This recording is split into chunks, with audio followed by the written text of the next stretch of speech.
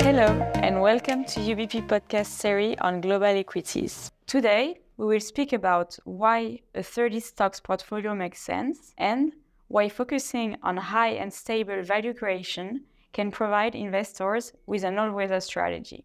My name is Giese, investment specialist for the Swiss and Global Equity team, and today with me, Martin Moeller, co-head of the team and senior portfolio manager. Hi Maud, let's get into it. Hi Martin. You and the team are managing the Global Leaders equity strategy. First of all, what do you mean with global leaders?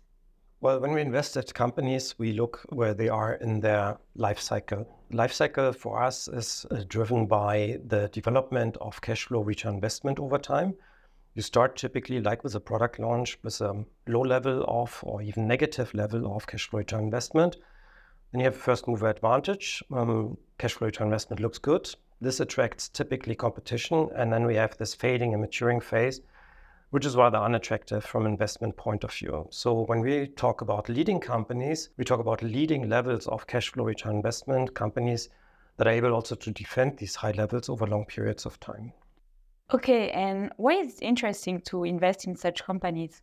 Over the long term, we have seen outperformance from these companies that create more value than the average company that you have in the market. So when we see these good results being repeated in a sustainable, in the sense of repeatable fashion, you will see a surprise to the market because most of the companies indeed are facing this fading and maturing period that I was mentioning earlier. And if you can surprise the market by still having the good high levels of value creation over the longer time, that also leads to positive surprises and with that to outperformance. I see. But since you invest in only 30 stocks, doesn't this lead to more risks? Indeed, we are focusing on 30 names where we have high conviction that they are value creative also in the next couple of years. And when you compare us to many other equity portfolio managers, to many other mutual funds that are out there in the market, they often operate with many more positions, like talking about 60, 70, often more than 100 positions in a fund. So we are indeed more concentrated, really understanding the companies that we are focusing on, that we want to invest in, and will not run portfolio with very, very small positions that really don't make a difference to the performance. We have seen, of course, that you can still achieve full diversification with the 30 stocks portfolio. There have been a couple of academic studies around already for a few years that have shown that beyond 30, there's very little additional benefit of diversification. So if you run a portfolio with 40, 50 or 100 or 400 stocks, doesn't really reduce your risk anymore. So we are actually with that having an optimal trade-off between a focus on a portfolio where each stock makes a difference, it's large enough to make a difference, and is still diversified. Plus, actually, we are investing across almost all sectors. So it's not like a portfolio of 30 tech stocks or 30 oil stocks, where, of course, you're not really diversified. You're still concentrated on one particular theme. But because we are finding interesting value creative opportunities across the market, we are also well diversified with this 30 stock portfolio. Okay, so on top of just minimizing your risks with only 30 stocks, your value added as an active manager is really to also look for diversification, right? Yes, exactly. So the first step would be like a bottom-up selection of the names that we want to have. But then, in contrast to these academic studies that I mentioned earlier, who were just building random portfolios, we are not building a random portfolio, but we are trying really to be diversified in terms of geography and in terms of sector. Okay, so you minimize your risk further with this diversification. Also in the past, looking at your track record, more than 80% came from stock selection. So this means that your active approach is really a key performance driver over the long term. Yes, exactly. That's what you see from the performance attribution. As you say, the bulk is coming from stock selection, and only small contributions are coming from the country allocation or from the sector allocation. That helps us, of course, especially during periods where you have sector rotation, and that is often a headwind for active managers.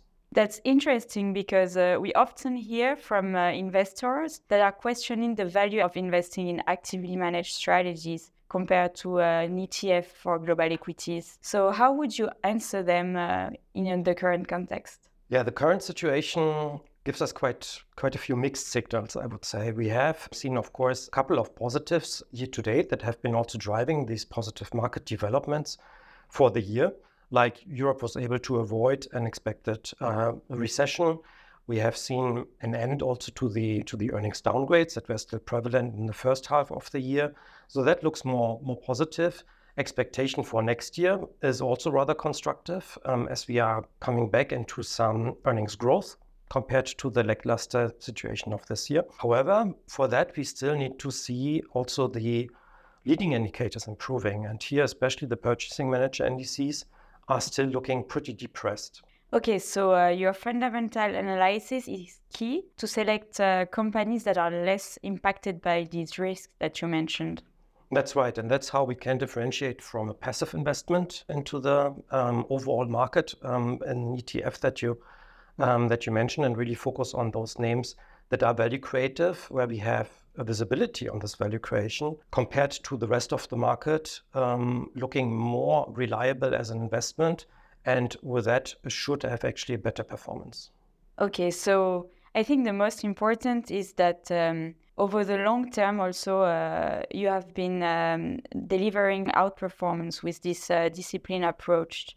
And the concept of CFROI, which was at the core of your investment approach, was key in achieving this. So we have been looking at the behavior of these high CFROI companies in different inflation and interest rates regimes. And the conclusions that we draw are quite beneficial, quite positive for the strategy. This summarizes its behavior well. For us, the main message to investors is time in the market rather than timing the market for long-term outperformance. Thanks, Martin, and thanks for listening to this podcast.